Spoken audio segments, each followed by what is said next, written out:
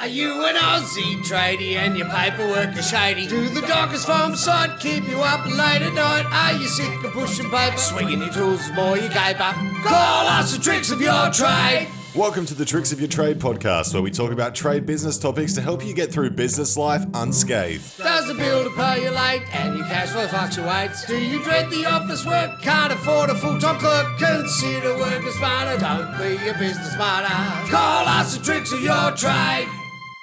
Hello and welcome to the Tricks of Your Trade podcast. I'm your host, Michelle Serson, Instruction Adjudicator, Lawyer and Director of Tricks of Your Trade.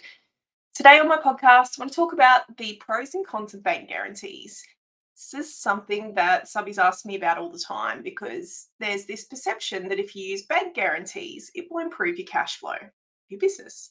And it doesn't always work out that way. So I really want to talk you guys through what are the pros and cons of this, because it could well be that you can get a bank facility to use bank guarantees all the time. And it can be an attractive idea to go, well, I'll just give these pieces of paper out willy-nilly, and then I don't have to have cash retention held. But when it goes bad, it can go terribly bad, and you can end up having cash plus your bank guarantee held to ransom. Or alternatively, you might have to go to court to get that builder to give that piece of paper back.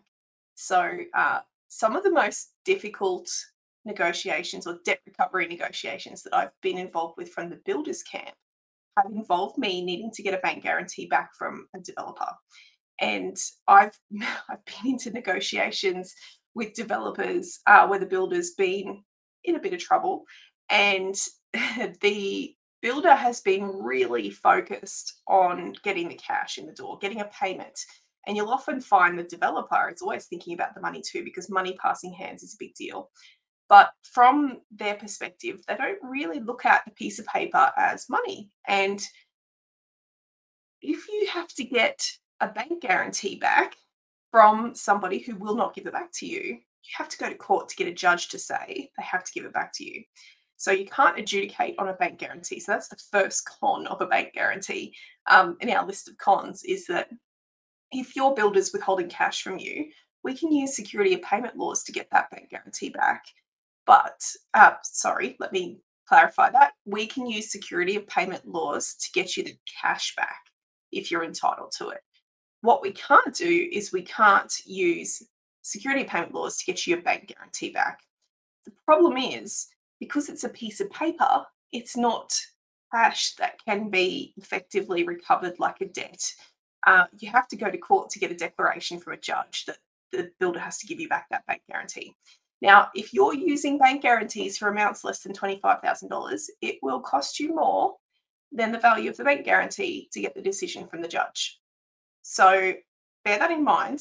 And if you can use that as a yardstick in terms of, is it worth me putting these bank guarantees out into the world? Because the example I gave you earlier of where I went into a negotiation with a builder because the developer wasn't giving back a bank guarantee, but there was also several $100,000 owing. That bank guarantee was only worth $14,000, and it was for a part payment in a lift, right? And so here I am trying to do absolutely anything I can to get this $14,000 bank guarantee back. And when we left that negotiation, I was so victorious because I managed to get the developer to hand me the bank guarantee at the meeting. And so I'm sitting in the car with the builder celebrating, and this guy is looking at me like I'm an absolute lunatic, because I knew that I could get him the rest of his money in adjudication, which we ended up doing. It just took another couple of weeks to get that sorted out. But I knew that the most difficult thing for me to get would be that little piece of paper, $14,000 written on it. So bear that in mind. You can't adjudicate a bank guarantee, but you can adjudicate cash. So the next con is that if your builder can hold your bank guarantee, your builder can still hold cash under the contract as well. It won't be called retention, but the builder is allowed to hold or set off money against your payment claims if you haven't complied with your obligations under the contract. Now, people watching this or listening to this might be thinking, well, hang on a second, there's some rules around that. You're not allowed to have a damages claim in adjudication and things like that. By all means, that's right. But if you put aside adjudication and look at it from a perspective of, is the builder entitled to set off or deduct an amount under my contract? If it went to court, that entitlement would exist in the contract for the builder, regardless of the fact that adjudicators can't make those decisions. So I need to probably backpedal and explain that a little bit more. When you are debt recovering and you use adjudication for debt recovery, an adjudicator isn't allowed to decide what's called a damages claim. A damages claim is an unquantified amount in the contract. So it's an amount that there is no calculation for or method to calculate in the contract. So liquidated damages is a liquidated amount or a quantified amount because it's written in there, the rate per day. If you've got day works and you've got hourly rates, if there is a formula or method in the contract so that somebody can actually do the maths behind what the builder's trying to deduct or pay, that is an amount that an adjudicator can decide. What an adjudicator can't decide is come up with some kind of method of calculating damages that the builder can deduct from your payment claim. So that's what they call a damages claim, and the courts have said no, that's a matter for the courts. You have to take, if you have a damages claim and you want to sue for damages, you have to take that to a court to get that properly processed. Adjudicators have such short timeframes to be able to help people in adjudication that they just simply don't have the time nor all of the evidentiary documents or the evidence and cross-examination of witnesses and things like that the courts are able to draw upon to be able to do that process properly. So just to backtrack, if your builder wants to deduct an amount from your payment claim, your builder can still do that as well as hold your bank guarantee. So just because you've got a bank guarantee in there doesn't mean the builder can't also hold cash. Now, I've seen this go bad where there's been a big dispute. The builder's held onto the bank guarantee but has also turned the tap off on payments for the subcontractor. Subcontractor's now got no cash flow and their bank's really unhappy because the bank guarantee is outstanding, supposed to be returned because the defects liability period ended. And then the builder has gone and cashed in the bank guarantee as well. So this is where it can get extremely difficult. If you're giving a bank guarantee, you have to give the bank guarantee at the start of the contract. Whereas if the builder is holding cash from you, you are going to be 2 or 3 months at least into the job before you hit the 5% of your contract sum. The builder can no longer hold retention on you. So bear that in mind. If you're using bank guarantee, this is con number 3. If you're using bank guarantees, you have to give them when you sign the contract, but usually within 14 days of signing the contract, you have to give your bank guarantee. Whereas if you're having cash retention held progressively from your payment claims, the risk is lower for you because the builder doesn't have your money in their pocket yet. The builder will accrue money in their pocket as you carry out work. So the amount of time that you have, the builder has available to it to take action against you is shorter because you're not giving them cash right at the start of the job. Now, if you are getting a bank guarantee for unfixed goods, you need to be aware that that will be in excess of your retention amount in the contract. So a bank guarantee for unfixed goods is one thing. Retention is a separate thing entirely. Now, retention should only be 5% of your contract sum to a maximum. That's industry standard around Australia, but also in some states and territories, there are statutory limits on how much retention a builder can hold on you. So 5% is typically the ceiling on what builder can hold. If you get paid for unfixed goods, which means you're getting paid for something before you either deliver it to site or you get paid for it when it's at site, but it's not yet installed, then you're getting paid for unfixed goods. Oftentimes a builder will ask you for a bank guarantee for that. That can be an attractive idea because usually it's being dangled a very big deposit. So it could well be the builder says, look, I'll give you a $350,000 deposit for you to order these things, this very big ticket item to bring to site, but I'm going to need a bank guarantee for that.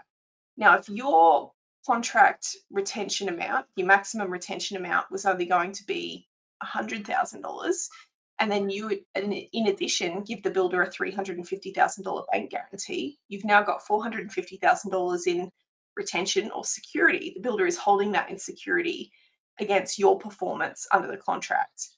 You will find that those bank guarantees that you're asked to provide won't just talk about the unfixed plant and equipment. They will talk about you guaranteeing all of your obligations under the contract. So the builder has the ability under the contract and with the bank guarantee document itself to use that bank guarantee if you default for some other obligation. And that could well be a programming issue that's outside of your control. So bear in mind, when you are giving the builder security to this value, you're putting yourself at very high risk. You're effectively giving the builder, even though it seems like you're getting a deposit, you're giving the builder security equal to the cash payment.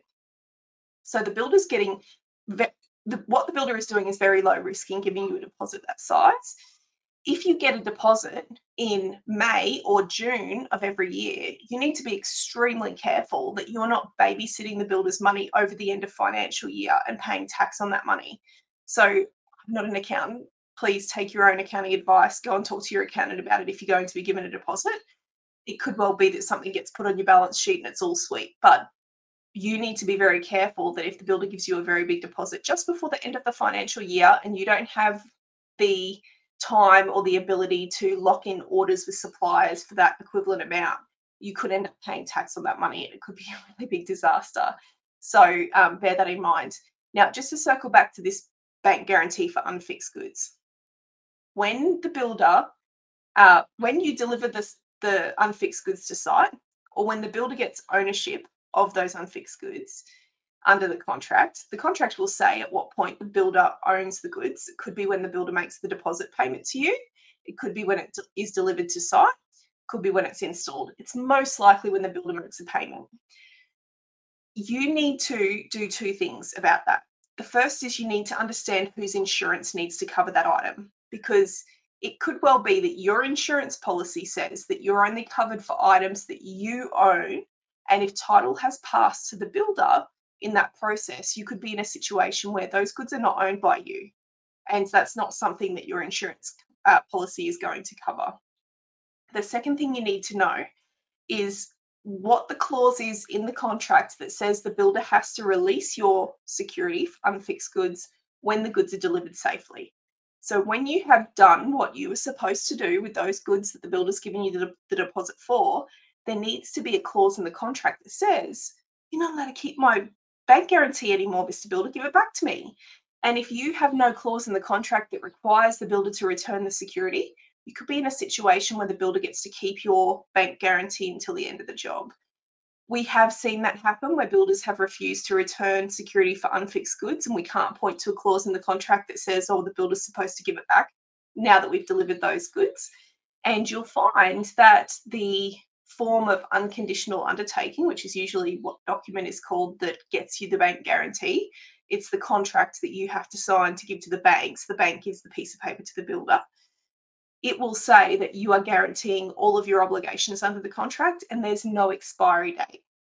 So if there's no expiry date and you are guaranteeing all of your obligations under the contract, you could end up having a bank guarantee in circulation until the end of the defects liability period. And you never wanted to have that in the first place. So if it feels too good to be true, sometimes it's just too good to be true, guys. Like there's more unprecedented deposits being given out at the moment than there has been in as long as I can remember in the industry. And it's really strange that that is happening while builders are going broke left, right, and center. So we need to stop and think, well, hang on a second. What's really going on here? If I'm being dangled a carrot to sign this document or give this bank guarantee, or you want me to do something but you're dangling me a carrot, what's really going on here? What are all of the implications?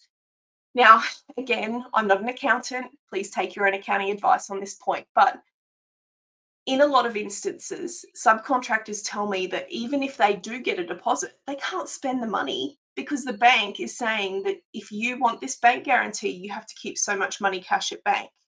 Now, that's usually because it's not smart business practice to keep all of your assets, so your plant equipment, your trucks, your rigs, all your things that are assets of value. It's not smart to keep those in your business operating entity, the bulk of them anyway, because if somebody was to sue you, there would be something there to sue for. Just like you wouldn't keep your home, your family home in your business or somewhere attached to your business, if possible.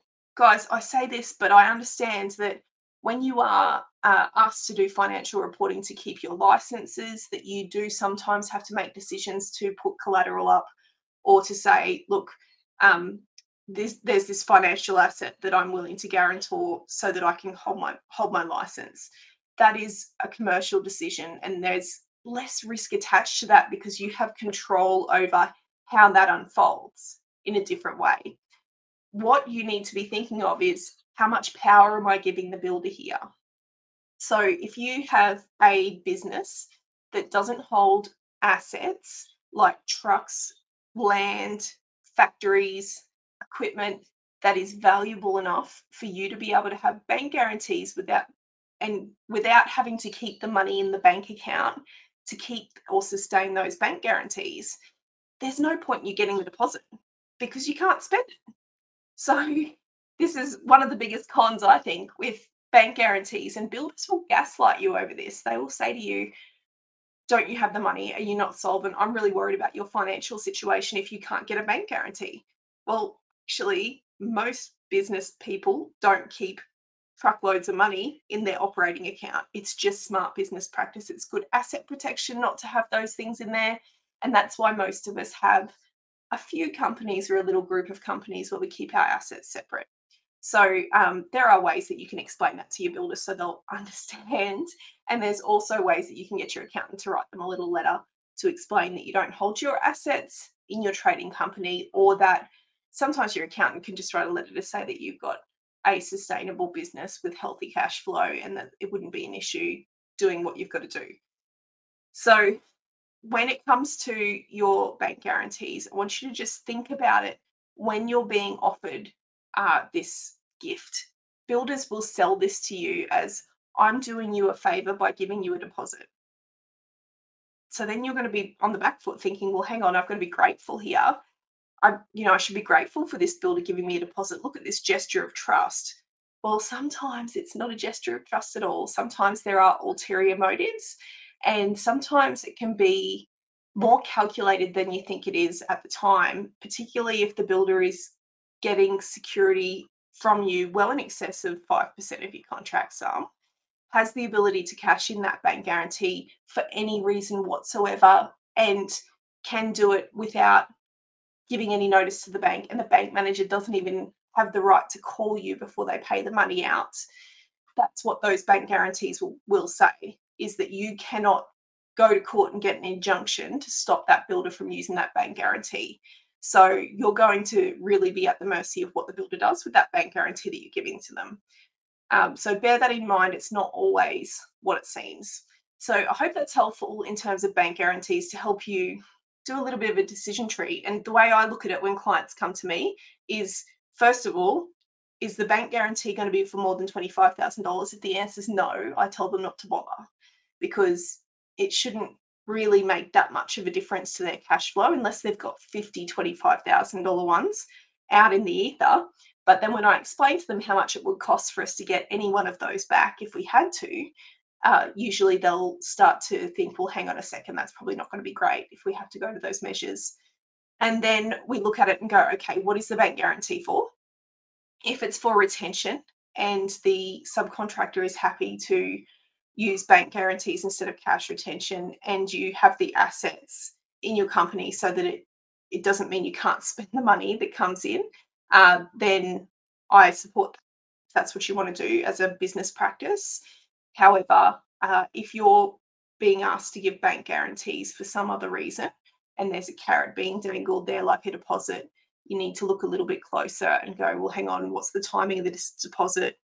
How long have you got this bank guarantee for? What does the bank guarantee guarantee?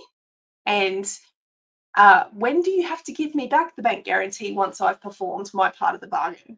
So if you can't answer those questions, you really need to be getting some advice about what you're about to do. And you can do that just by contacting me through my website. I usually can talk to somebody about that in about 45 seconds and get to the bottom of exactly, from a practical sense, what they're trying to do with the job, and help you make that decision. So if you've got any questions about this podcast, please drop me an email, questions@tricksofyourtrade.com.au, or you can head to my website and just hit the contact form and send me a note. If you have any questions about what I've talked about on this podcast, feel free to drop me a good old-fashioned email at questions@tricksofyourtrade.com.au. If you would like a systematic approach to your contract administration and getting paid, head on over to our website and check out the Subbies Toolbox. You won't be disappointed there. And just one last time, our web address is www.tricksofyourtrade.com.au. Are you an Aussie tradie and your paperwork is shady? Do the dockers farm side keep you up late at night? Are you sick of pushing paper, swinging your tools as more you caper? Call us the tricks of your trade. Welcome to the Tricks of Your Trade podcast, where we talk about trade business topics to help you get through business life unscathed. Does the builder pay you late and your cash flow fluctuates? Do you dread the office work? Can't afford a full-time clerk? Consider working smarter, don't be a business martyr. Call us the tricks of your trade.